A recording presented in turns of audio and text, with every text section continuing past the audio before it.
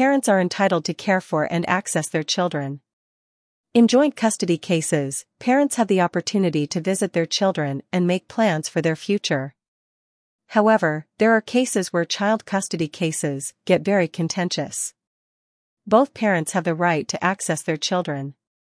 Conflict could stem from one parent not paying child support or if both parents' divorce is not amicable. While the judge ultimately makes the final decision about the custody, there are cases where one parent takes matters into their own hands and refuses to let the child meet with the other parent. It can be overwhelming and frustrating when the child custody order is not followed by the other parent. One might wonder how they can enforce a child custody order and whether it would be a good idea to involve the courts. It is important to remember that minor infractions are acceptable, although they can be annoying. It is normal for people to make mistakes. If a co-parent is late several times to exchange the child, it doesn't necessarily mean that the other parent needs to file an enforcement petition with the court. However, if the custodial parent is being unreasonable and violates the custody or visitation order more than once, the other parent may be able to take a step toward involving the courts and enforcing the order. NYC child custody lawyer Ryan Besinque and our team of attorneys have years of experience helping parents deal with contentious and complex child custody cases. We may be able to help you understand your rights and your responsibilities as well as what you should expect in child custody cases. Contact us today at 929-251-4477 to schedule a consultation. Is it a crime to deny another parent visitation or parenting time? According to the family court, it is generally in the child's best interest to have visitation with the non-custodial parent. Visitation must be regular and frequent for a parent and child to have a nurturing and meaningful relationship. The custodial parent's job is to ensure that the child has significant contact with the non-custodial parent. When a parent refuses to follow the custodial arrangement, they could face a charge of custodial interference in the second degree. A person can face custodial interference in the second degree if they take a child from their legal guardian and are the child's other parent or relative. The child's parent or relative may also face the same charge if they intend to keep the child away permanently without any legal right to do so. The maximum sentence for this charge is 1 year in jail. Or, if a judge decides that probation is better, the probation period often lasts 3 years. It is important not to take matters into your own hands when facing a complicated divorce or a contentious child custody dispute with your ex. Speaking to an experienced child custody lawyer is crucial in ensuring that your rights as a parent are protected. Contact the law office of Ryan Besinque today to schedule a consultation with a top-rated child custody attorney in New York City. Stopping the other parent from seeing the child. A parent cannot stop their child from seeing the other parent unless the court has issued an order for it.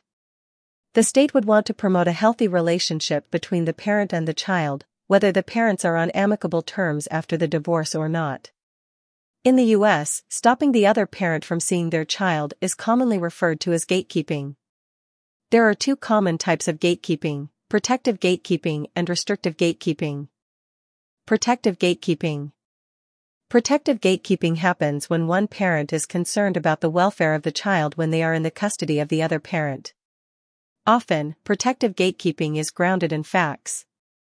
This could happen when the other parent has issues with substance abuse, anger management, or lacks parenting skills in general. Even if the custodial parent can justify that the non-custodial parent is not able to take care of the child's best interests, they are still not allowed to stop the child from seeing them. Instead, it is recommended that they seek appropriate orders from the court about the matter or raise their concerns to the court. Restrictive gatekeeping. Restrictive gatekeeping usually happens when one parent is not happy about the divorce and prevents the child from seeing the other parent unreasonably. In restrictive gatekeeping, the parent usually prevents the other parent from seeing the child as a means of revenge. Restrictive parents may make false accusations of neglect or abuse against the other parents. Parents who are restrictive gatekeepers are not necessarily terrible parents. However, they often have little respect for the role of the other parent in their child's life. They may not give much importance to the other parent's family. A restrictive parent may engage in activities that can contribute to the disparagement of the other parent's role. They may ensure that the child overhears the communication intended to belittle the other parent, or they may ask for unreasonable conditions to satisfy what they want. Gatekeeping parents are often not just bent on limiting contact between the child and the other parent. They are often intent on not allowing any relationship between the parent and the child. If a parent is refused visitation or parenting time with their child, it is important that they seek action right away. The sooner they take action, the sooner they will be able to spend time with their child again. If the parent who is denied visitation time does not do anything about the restrictive parent, this will empower the latter to continue their actions. Legal options for stopping visitation. A court order may be sought by a parent to modify or restrict visitation if they believe their child is in imminent danger in the presence of the other parent. The process is usually done through the family court. The court order can be modified depending on the specific circumstances of the case. Some of the options that parents have when dealing with these kinds of situations include requesting a restraining order. A parent can apply for one that prevents another parent from having any contact with their child if there is clear evidence of abuse or threats. Requesting a modification to the custody order. A parent can seek a modification that reduces or alters the visitation schedule if the current custody order isn't working properly or puts the child in harm's way. Filing a Child Protection Service complaint. If a parent has concerns regarding the safety of their child during visitation, they can submit a Child Protective Services complaint (CPS) to investigate the matter. It is important to seek the help of an experienced child custody lawyer in New York if you would like to modify your child custody agreement. If you feel like the other parent poses harm to your child, always remember to take the appropriate steps rather than attempting to resolve the situation yourself. Attorney Ryan Besinque is a top-rated child custody attorney who may be able to help you with your case. Contact us today to schedule a consultation. Common reasons for denying visitation rights.